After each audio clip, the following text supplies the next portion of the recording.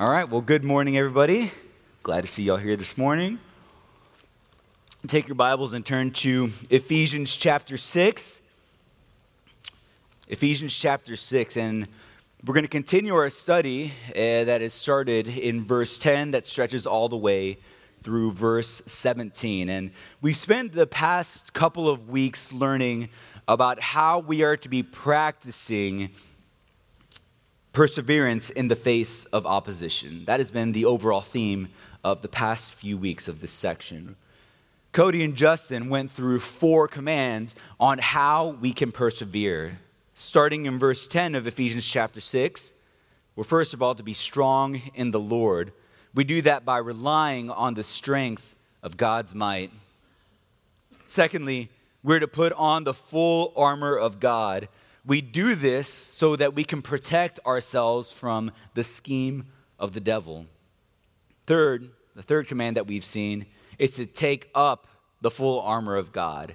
We need to be actively putting on the armor of God, which is what we're going to be discussing today. Finally, last time we met, we were commanded to stand firm, and we dove deep into what that meant, and we saw several illustrations in Scripture of faithful people who stood firm. As we come to verses 14 to 17, we're going to examine the tools that God gives us that allows us to persevere while we are being opposed. So let's read verses 14 to 17 together. Ephesians chapter 6, verse 14 says, "Stand firm, therefore, having girded your loins with truth, and having put on the breastplate of righteousness, and having shod your feet with the preparation of the gospel of peace. In addition to all, taking up the shield of faith with which you will be able to extinguish all the flaming arrows of the evil one. And take the helmet of salvation and the sword of the Spirit, which is the word of God." Let's pray. God, we do thank you for your word. We're thankful that we can look to it whenever we feel oppressed, whenever we feel downtrodden, whenever we are in despair.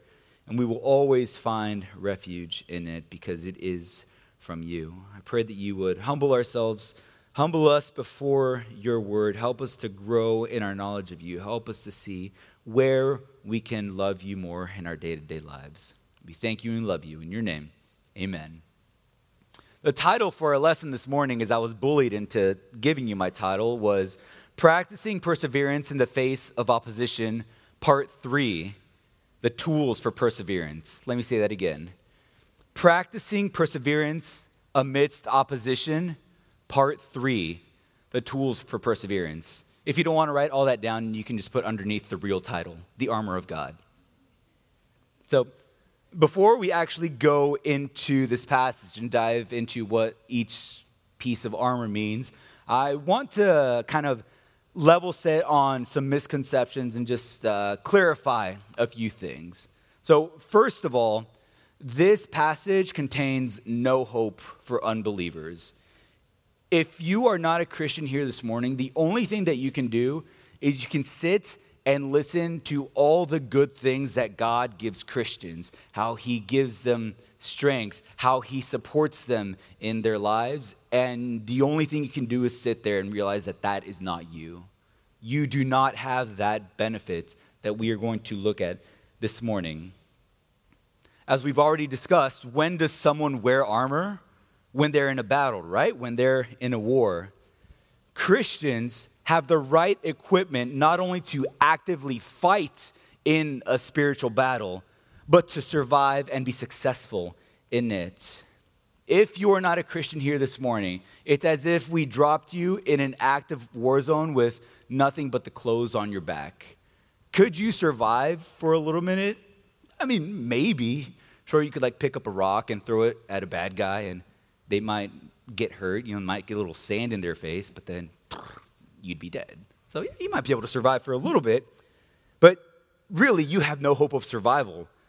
Without the armor of God, you are fighting against Satan with ineffective tools. You may be successful for a minute or two, but ultimately the love that you have for yourself, the love that you have for your sin will be your destruction. How do you know if this is you? If you're sitting here this morning and you're like, that sounds terrible. I don't want that to be me. But how do you know if it's you? Well, first ask yourself, have you repented of your sin and believed in the Lord Jesus Christ as your Savior? Most of you probably would say, yes, I've done that. But I don't know, do I still fall in that same category of the unprepared, the unsaved? You know, if you think you have, maybe you remember praying a prayer when you were little, well, then examine the patterns of sin in your life. Obviously, we are all still sinners. We all will have sin in our lives until the day that we die. But are the sins that you struggle with today the same sins that you struggled with a year ago? The same sins that you struggled with when you were saved? And not even the same sins. Do you struggle to the same gravity of those sins? Do you see any growth in your fight against your flesh? If you see kind of bursts of, doing a little bit better here or there, but ultimately you fall back into the same exact patterns, that might be an example that you may not be saved because you're trying to fight your flesh by yourself with ineffective tools. I'm including myself here, need to rely on the armor of God to successfully make it through this life, to be victorious against our sin. That's the first clarification. Secondly, in 1 Thessalonians 5:8, Paul says, since we are of the day, let us be sober, having put on the breastplate of faith and love, and as a helmet, the hope of salvation. Hold on, time out. Didn't we just read in Ephesians that the breastplate was righteousness and the helmet was salvation? I mean, what gives? Obviously, this means that Scripture contradicts itself. None of this matters. You guys have a good night. I'll see you guys later. No, obviously not. That's silly. We see these illustrations of armor several times in Scripture. What I want you to remember is that it doesn't matter what the illustration itself is. As you take a look at 1 Thessalonians 5 and Ephesians chapter 6, the same things that we see over and over are the attributes that are given to those specific pieces of armor. I mean, Paul could have easily said, put on the Kevlar vest of truth, use the sniper of justice, drink the Gatorade of truth. It doesn't matter what the illustrations are. The more important part is the attributes that are given to those illustrations, because ultimately it's God that is giving us his attributes. Third, these 4 verses can be broken down into 2 categories. You call them the passive armor and the active armor. Verses 14 and 15 talk about the belt of truth, the breastplate of righteousness, and the shoes of the gospel. These 3 items, breastplate, belt, and shoes, would be something that a soldier would have on him at all times. It doesn't matter if he's back at camp, if he's cooking meals, if he's sleeping. His breastplate, belt, and shoes were something that he had on him at all time. Same thing for believers. These are attributes that we have all the time. But verses 16 and 17 talk about taking up the shield of faith, receiving the helmet of salvation, the sword of the Spirit. There is a clear action happening. Does a soldier pick up his shield and a sword when he's going to go cook dinner for the rest of the soldiers? No, he doesn't need those. When do you need to pick up your shield and your sword and your helmet? When you're going to go fight, when you're going to go attack, or when you are being attacked and you need to defend. So as we think of these 2 sections, you could break it down into 2 sections. The passive part of the armor, which is something that we have all the time, and the active, which are spiritual qualities that we have whenever we are actively fighting against sin. And finally, the last clarification before we get into our passage. As we've been talking about the armor of God, we've used this phrase for about 3-4 weeks now. I want us to clarify that phrase itself. So the phrase, the armor of God, when we talk about it, we need to remember that God is the source of the armor. And everyone write this down because I'm going to ask this several times. And this is one of the key points that I want to hit home. God is the source of the armor. Remember, we don't care about the illustrations itself. We don't necessarily care the pieces of armor. What we care about are the qualities being described here in these 4 verses: truth, righteousness, the gospel of peace, faith, salvation, the word of God. Where do all these qualities originate from? From God. Why? Because who's the source of our armor? Hey, thank you, God. It was faint, but I heard it. I know you guys are going to get better. We all need God's strength to stand against the devil and his schemes, because in and of ourselves, we are unable to do so. The only way to be successful against the attacks of Satan are by putting on the same qualities of God. With these things in mind, let's go to our passage itself, Ephesians 6:14. And if you want to draw a stick figure and draw the helmet and the breastplate and the sword and shield, I'm not going to stop you. Whoever does the best drawing and turns it in, you guys get a free read-through next month. Thank you, Phoebe, for laughing. So first of all, the belt of truth. Number 1, the belt of truth. You'll notice that in our verse, it says, gird your loins with the truth. And girding our loins is not something we typically do in American culture. But this was quite common for the Roman soldiers. Roman soldiers, underneath all their armor, would wear a long tunic. It was a bit shorter than the civilians. A civilian's tunic, y'all know what I mean by a tunic. It's like almost like a dress-looking thing. The civilian's tunic would go down like to their calves or ankles, where a soldier's tunic would be about knee-length high. I mean, in today's standard, you could describe it as like a wool dress. Most tunics at that time were made of wool. And it'd be safe to assume that most guys here haven't tried to run or be mobile in a wool dress. From what I hear, it's not easy. I mean, first of all, wool is not a forgiving material. It's stiff, it gets hot easily, and you can't really move around on it easily. I mean, ladies, is that a fair assessment of wool? Yeah, kind of. Yeah, exactly, thank you. So soldiers, in order to be effective in battle, they needed to gird up their loins to be able to move around quickly. This is where the belt comes into play. When a soldier prepared for battle, the first piece of equipment that he would grab was his belt. And the belt was used to keep the bottom half of his tunic in place. I was going to show y'all an illustration of what it looks like to gird your loins, but instead I'm just going to traumatize you with a visual. So essentially you have, a long tunic, right? And so the soldier would bundle it up and he would bring it all forward.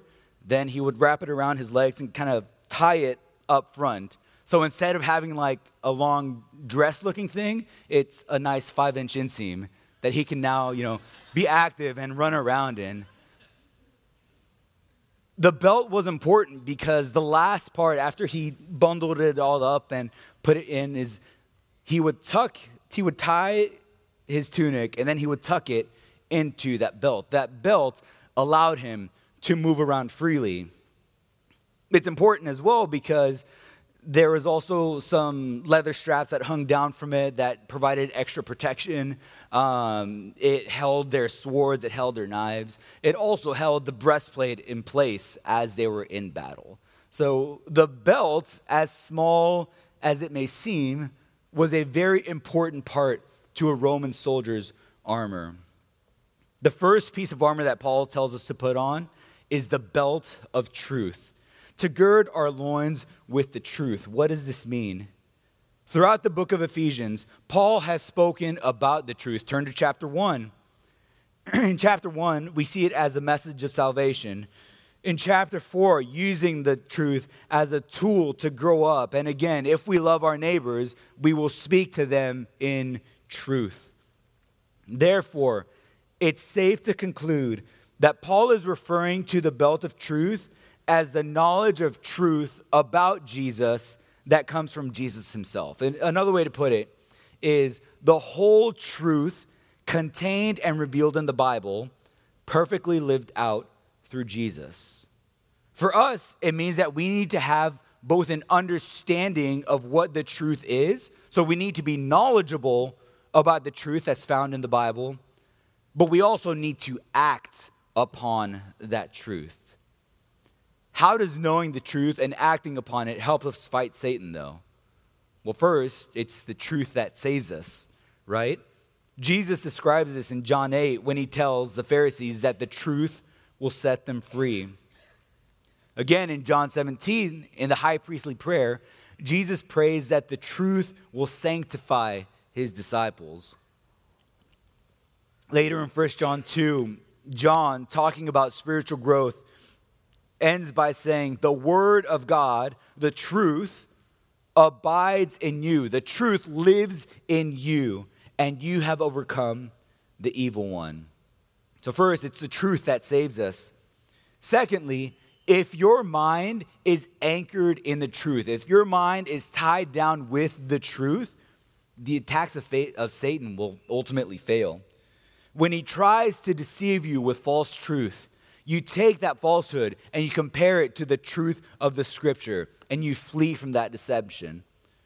When you're tempted, either internally or externally, you can go back to the truths found in scripture and recognize the sins that you are being tempted of, and then you can do the opposite of those sins and glorify God. Simply put, the more that your mind is filled with the truth, the easier it will be to deflect Satan's attacks. So how do we put on the belt of truth? How do we fill our minds with truth? Well, to no one's surprise, this one's pretty easy. You do it by reading the word. You do it by meditating on it, by listening to truthful things, whether it be music, podcasts, whatever it may be. Whenever you fill your mind with the truth, that will help you deflect the attacks of Satan.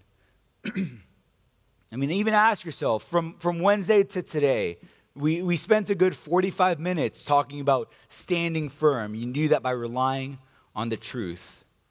What did you change about your spiritual life between Wednesday and today? Is your life exactly the same?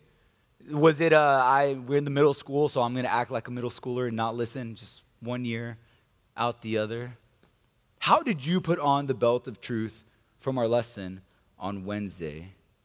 Christian, the first way that we can have successful spiritual lives is by inundating, by filling our minds with the truth, which in turn will result in our actions being reflective of that truth. The first thing we're to do is to gird up our loins with the truth. The second piece of armor we put on is the breastplate of righteousness. Point number 2, the breastplate of righteousness. And when we think of this term breastplate, the first thing that comes to my mind is like the Halloween costume, right? It's just that one giant like piece that you put on your chest, and of course it has abs to like intimidate your enemy. In reality, the breastplate was a complex series of plates that were kind of overlaid each other, kind of like shingles, like tiles on a roof. And then they were sewn together to allow flexibility, mobility, and also to provide better protection than like chainmail or other armor that they had at the time. So remember, who is the armor that we're wearing? Where does our armor come from? It comes from God. That's right. Thank you. When Paul tells us to put on the breastplate of righteousness, he's telling us to act upon the imputed righteousness that we have received from Christ at his death and resurrection. If you'd like to hear why this phrase has to do with the righteousness imputed to us from God, most of these verses, if not all of them, are bolded in your Bibles, right? Which means that if it's in bold in the New Testament, it means what? It's a quote from the Old Testament, right? So, write these couple passages down. Isaiah 45, verses 20 to 50, and Isaiah 59, 12 to 20. That's where we get a lot of this picture from. So, in these two passages in Isaiah, Jesus is shown as the Messiah, and he is putting his righteousness on the people who don't have any. Therefore, the righteousness being described in this passage, the breastplate of righteousness, is the practical application of righteousness. The practical application of righteousness, which is also known as justification. So justification is when God declares you as righteous before his eyes at the moment of your salvation, even though you're still a sinner. And he does that through a process called imputation. And you're like, wait, imputation, isn't that like a light chicken gravy? No, it's not. Imputation, it's a big fancy word, which essentially means to mark on a ledger. So to write, to note down on a piece of paper. On Friday at Outpost, whenever you pulled your flag, and I heard one team pulled more flag than the others, but nobody cares because we all forget who wins. That's why I stopped coming to Outpost. But anyways, I don't want to go down that road. So whenever you pulled someone's flag at Outpost, what did you do? You walked over to the scorer's table, you handed it to them, and what did the scorekeeper do? They took note of it, right? They marked, yes, you have successfully pulled a flag from the other team. In the same manner, God credits our sin to Christ's ledger. Imagine there's two giant pieces of paper, right? One says Edwin, one says Christ. At the moment of my salvation, God looked at me, God looked at these two ledgers and said, all right, on Jesus' ledger, on his note, Edwin's sin. Listed them all out. That is who Jesus is. And on mine, forgiveness, Christ's righteousness, forgiveness. And did I deserve that? No, not at all. That's completely not what we should receive. But that is the righteousness that God gives us at the moment of salvation. We see this picture in Romans 3:23 and 24. We all know Romans 3:23, right? For all have sinned and fall short of the glory of God. That's an easy one, right? In fact, turn to Romans chapter 3. Romans chapter 3. Because verse 24 really hits home the idea of justification. So verse 23 tells us that all have sinned and fallen short of the glory of God. 24, being justified as a gift by his grace through the redemption which is in Jesus Christ. Turn to Philippians chapter 3. Philippians 3 verses 8 and 9.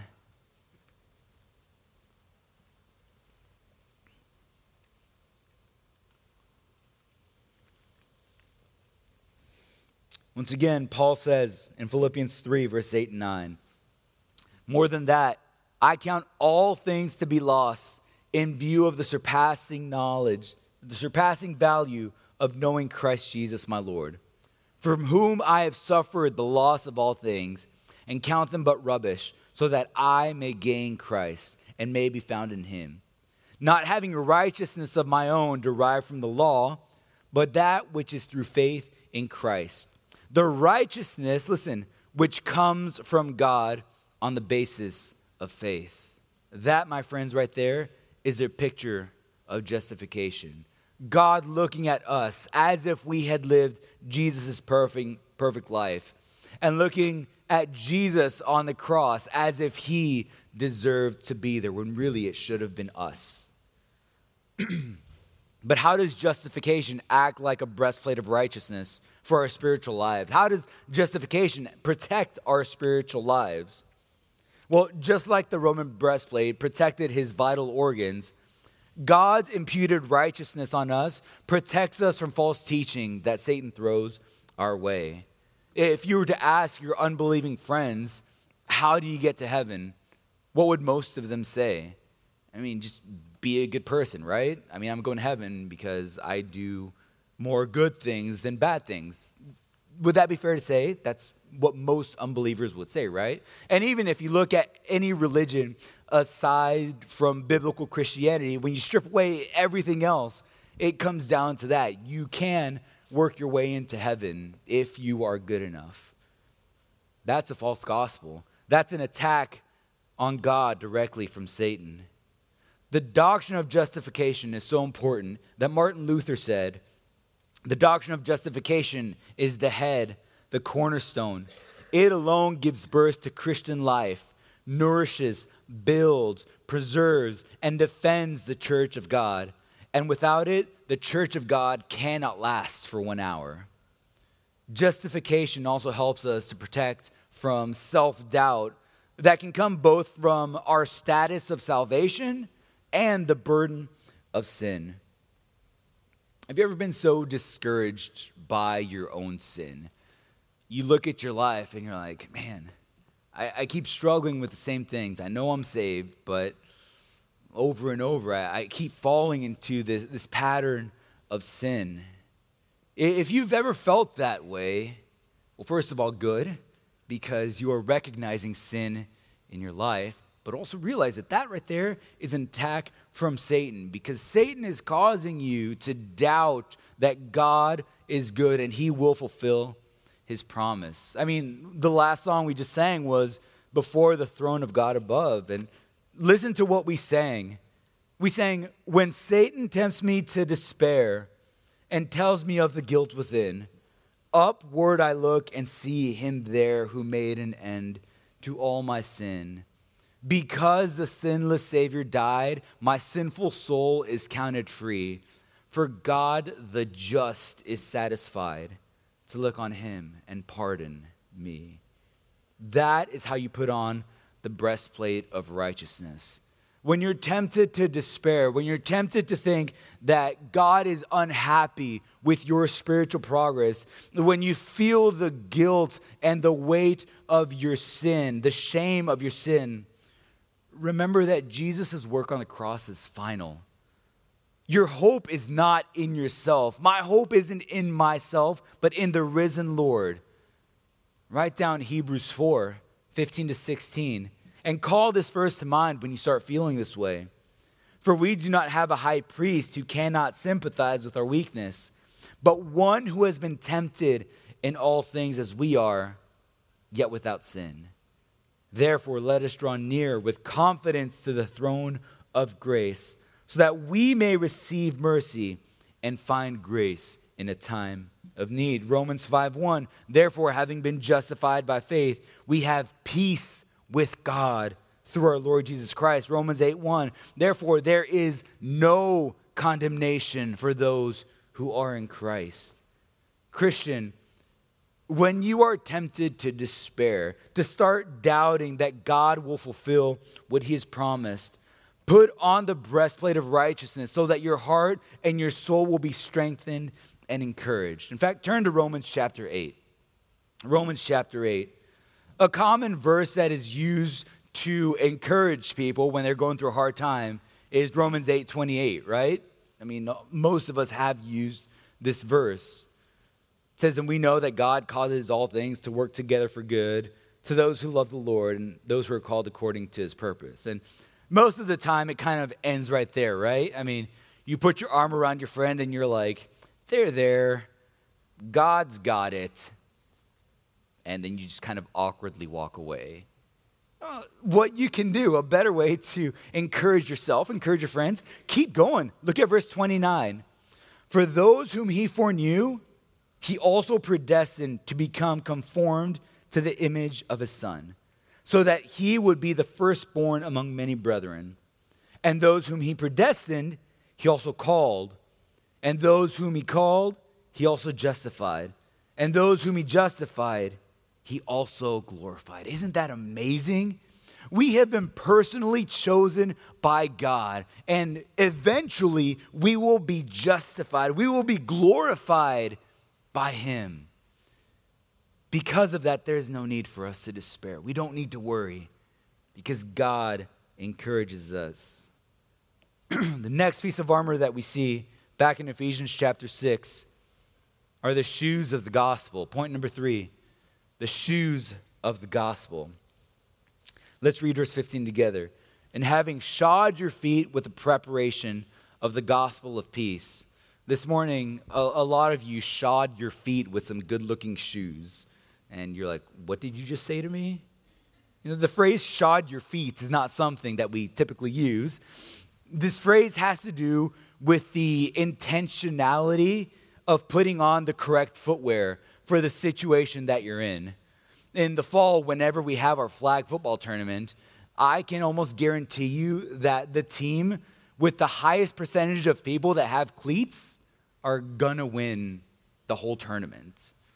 Why? I mean, even myself, I know I'm one of the fastest people in here. You guys don't have to tell me that. But, I'm able to juke people out because I have cleats on, and them in their just regular tennis shoes just get sliding on the mud. With cleats on a wet, muddy field, what do cleats do? They give you traction, right? They give you the ability to move effectively throughout the field. The same went for the Roman soldiers. The footwear that Paul is describing here is essentially the very first version of cleats. In ancient times, soldiers would wear sturdy boots or sandals, and they would actually put nails through the bottom of their boots or sandals to give them more traction, to help them to stand firm, because most of the time they were fighting in uneven terrain. It may have been muddy, and they were fighting against people in jeans and shoes when they were supposed to bring cleats. All right, I'll end there.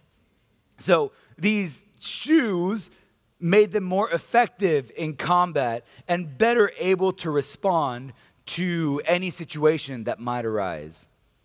As Christians, we need to be ready to stand firm in the battle with Satan. And what allows us to stand firm? Well, an increasing assurance in the personal applications of the gospel of peace. And I stole that from a few different commentators, so I'll read it again. An increasing assurance of the personal applications of the gospel of peace. Turn to Colossians chapter 2. Colossians chapter 2.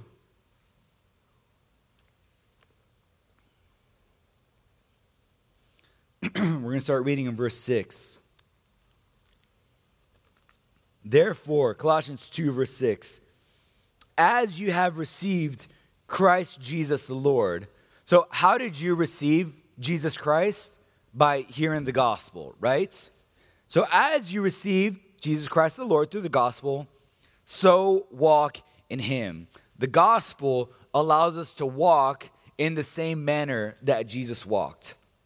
Verse 7, having been firmly rooted and now being built up in him and established in your faith, just as you were instructed, and overflowing with gratitude.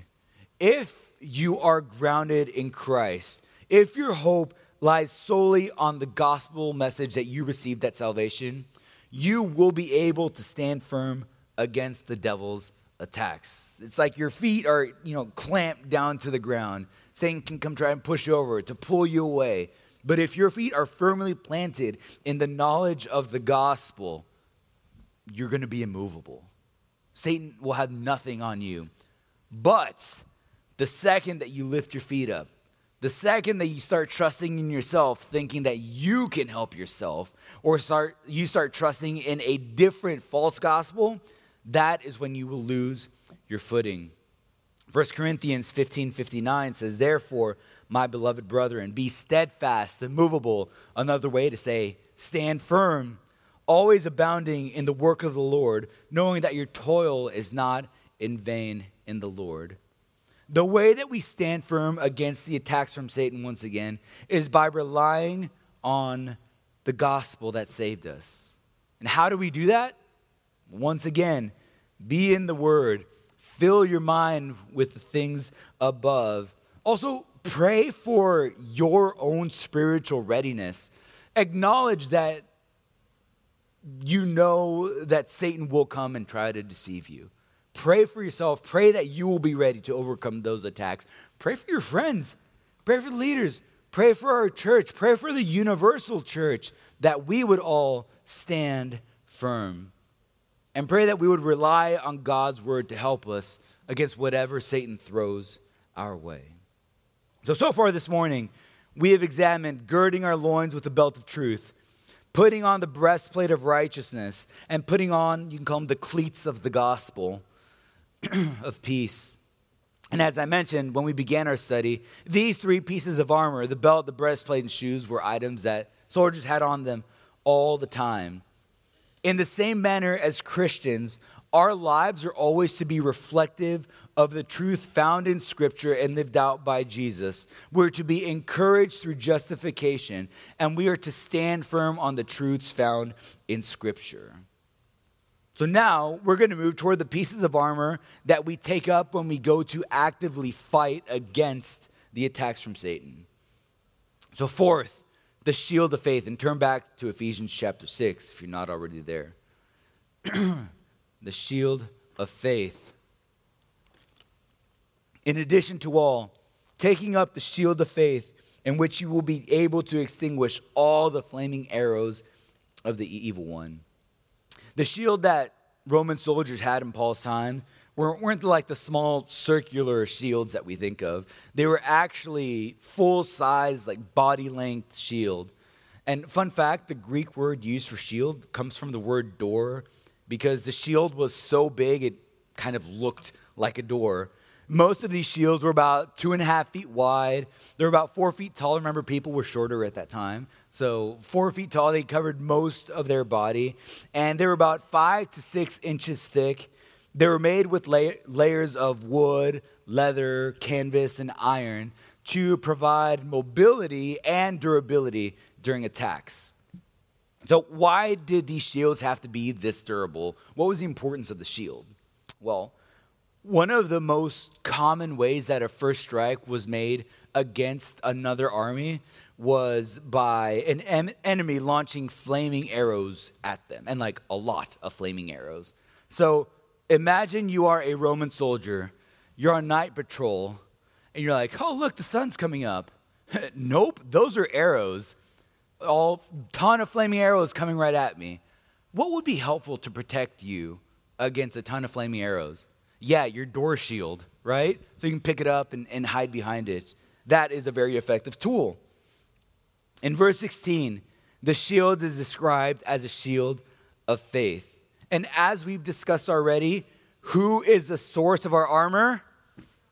Yes, God. God is the source of our armor. So when we talk about faith here, we're not talking about the faith that we have. We're not saying I can stand up against the faith. I can stand up against the arrows that Satan shoots against me because my faith is so strong and I'm immovable. No, our strength comes the one that our faith is in.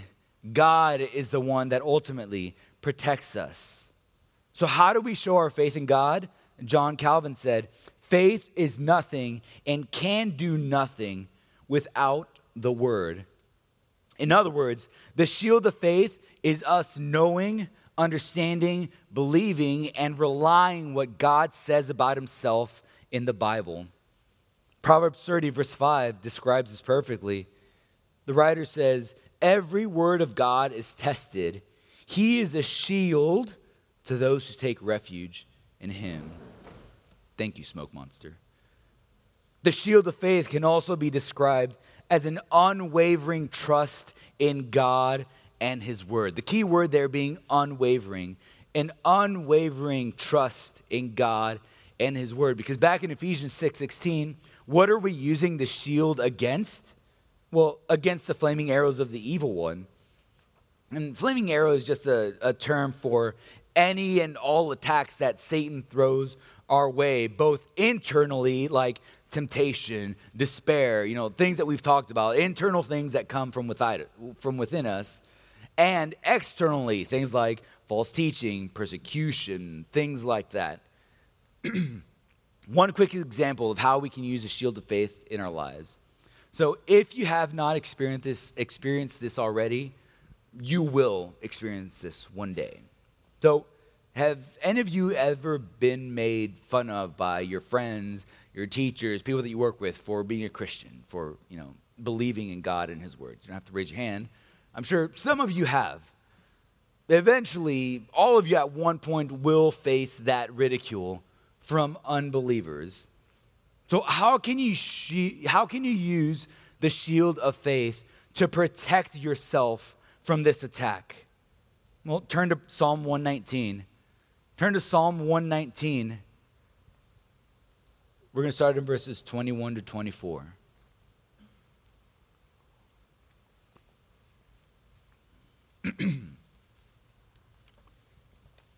Psalm 119, starting in verse 21. The writer says, you rebuke the arrogant, the cursed, who wander from your commandments. Take away reproach and contempt from me, for I observe your testimonies. Even though princes sit and talk against me, your servant meditates on your statutes. Your testimonies are also my delight. They are counselors. When you are being ridiculed for your faith in God, you can go to these verses and see that God will, first of all, rebuke those who oppose him.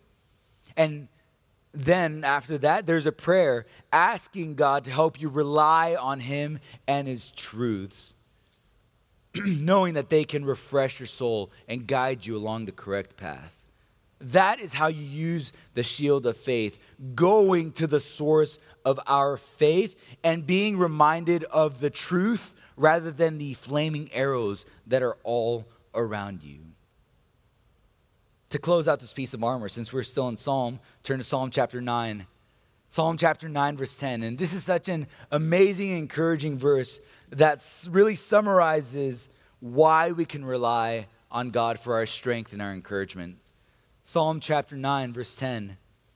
And those who know your name, so believers, Christians, will put their trust in you. For you, O Lord, have not forsaken those who seek you. Wow, isn't that amazing?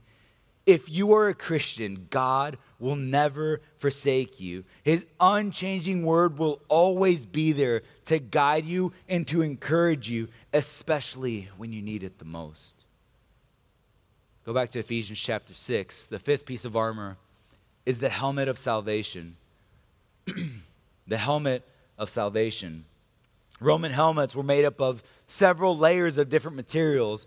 First, there was a layer of iron, then a layer of bronze, and then cheek guards on either side, a neck guard that protected the back of the neck, a visor that went across the brow and down the middle of the face, and a strap that held it in place.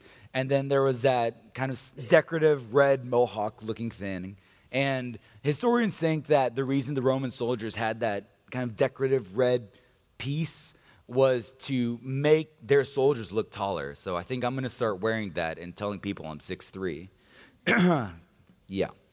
But just like our modern day football helmets, the purpose of this helmet was to protect the head and the brain. I mean, it's kind of hard to fight if you have an arrow sticking through your head, right? Exactly. So from here on out, Paul switches up his verbs from putting on something to receiving something. And we start here with us receiving the helmet of salvation. Now, this doesn't mean that we have an active role in our salvation. We don't go to God and say like, hey, God, I am receiving the salvation and I am accepting, like I am putting on the helmet of salvation myself. No, God is the one who saves us. Rather, the helmet of salvation gives us confidence in that whatever happens around us, the helmet gives us peace in the outcome of the battle. The helmet of salvation lets us rest in the knowledge that we have been saved, and therefore we know what happens to us when we die. We know what happens to this world as it gets progressively worse and worse, right? So we don't really have to worry. That's the helmet of salvation. Now, to be clear, this does not mean that you can be lazy with your spiritual life. You can't just be like, well, I mean, I know that I'm fine. I mean, I know that I'm going to heaven, so the rest of the world, whatever, you guys are going to die and get worse, so I don't care, but I'm good. No, we can't be lazy with our spiritual life just because we know what happens to us. Now, the helmet of salvation is what we use to be encouraged in times of uncertainty. Turn to Romans chapter 7. Romans chapter 7. At this point in his life, Paul has been a believer for a while. And this is what he says about his spiritual walk at that moment in time. In Romans chapter 7, Paul says, "For I know that nothing good dwells in me, that is in my flesh. For the willing is present in me, but the doing of the good is not. For the good that I want, I do not do, but I practice the very evil that I do not want. But if I am doing the very thing I do not want, I am no longer the one doing it, but sin which dwells in me." Do y'all ever feel that way? I mean, I'm doing the things I don't want to do. I'm sinning, and I'm not doing the things that I do want to do. Y'all ever feel that way? I mean, keep reading in verse 24. Wretched man that I am, who will set me free from this body of death? Thanks be to God through Jesus Christ our Lord. And then he moves into chapter 8 and talks about how that growth happens. That is how we put on the helmet of salvation, by reminding ourselves in times of fear, in times of doubt, discouragement, which are all attacks from Satan, of God's grace in us, that God's grace is at work in us. We won't read it, but write down 1 Peter 1, 3 through 9. In this section, Peter is reminding the people who are currently being distressed by various trials that God is using that sanctification to grow them in their faith. And to close out the helmet, write down Philippians 1:6. Philippians 1:6. For I am confident of this very thing, that he who began a good work in you will perfect it until the day of Jesus Christ. If you remember this verse, that God will continue to perfect you until the day that you die or Jesus Christ returns, it's going to be hard for Satan to discourage you. Our final piece of armor is the sword of the Spirit. The sword of the Spirit. The last thing a Roman soldier would grab before heading off to battle is his sword. And it's important that the sword is the last thing that he grabs, because it'd be pretty silly if he grabs the sword first and then tries to gird his loins and hold the sword while trying to put on his fancy helmet and breastplate, right? So the last thing that he would grab would be his sword. Soldiers would typically hold their shields on their left hand and use their dominant hand, mostly their right hand, to, chop and attack using their swords. So offensively, we know what swords are used for, right? For poking, stabbing, slashing. But defensively, though, they would use their swords to block the blows of other swords, or there was also giant javelins that were thrown, so they could deflect them out of the way. How do we use the sword of the Spirit? Which, as we look back in Ephesians chapter 6, Paul clarifies that the sword of the Spirit is the Word of God. The Spirit inspires the sword, which is the Word of God. And Paul describes his reliance on the Spirit in his first letter to the Corinthians. In 1 Corinthians 2, 6 through the end of the chapter, just write down 1 Corinthians 2, verse 14. It says, but a natural man does not accept the things of the Spirit of God, for they are foolishness to him, and he cannot understand them, because they are spiritually appraised. Paul says that the only way for us as Christians to understand what God says in his word is through the help of the Spirit. So how can we use the sword of the Spirit, the Word of God, to encourage us? Well, first of all, if you look at our first point, which was the belt of truth, we already talked about using the word to be encouraged, right? Well, there's two distinctions that we need to make here. The belt of truth is looking at Scripture as a whole and understanding the concepts that are found in Scripture and acting on the things that we know that are true in Scripture. So the belt of truth, everything that is found in Scripture. The sword of the Spirit is a very precise, surgical attack against the attacks that Satan has against us. So, for example, if you are being tempted, which one of these two things would be more effective? So pick your not favorite temptation, that's a really bad way. Pick a temptation that you face, and which of these two ways is a more effective way to combat it? If you think, all right, I know the Bible says I shouldn't sin, so I'm just not going to sin. I mean, is that technically true? Yes, the Bible says that over and over. Or the second way, if you think to yourself, all right, I know 1 Corinthians 10:13 says, no temptation has overcome you, but such is common to man. Our God is faithful, who will not allow me to be tempted beyond what you're able, but with temptation will provide a way of escape also, so that you will be able to endure it. All right, I know that's what this specific verse says, and I know I'm facing this temptation. So I trust that God is going to be faithful to me right now, and through his might and my faith in him, I can overcome this temptation. Which was more effective? Point number 2, right? Because you're looking at your specific circumstance that you're going through, you're finding a verse in the Bible that directly applies to you at that moment, and you're using it to thwart the attacks of Satan. I mean, this tool is so effective that Jesus, when he was being tempted in the wilderness, he didn't just look at Satan and be like, well, I'm God, you're Satan, you suck, you're going to lose anyways. So, no. How did Jesus combat him? With every temptation, Jesus goes back to a verse and says, I'm not going to do this because this is what Scripture says. It's an extremely effective tool in combating sin and combating the attacks of Satan. The difficult part of this verse is you have to know where to go, right?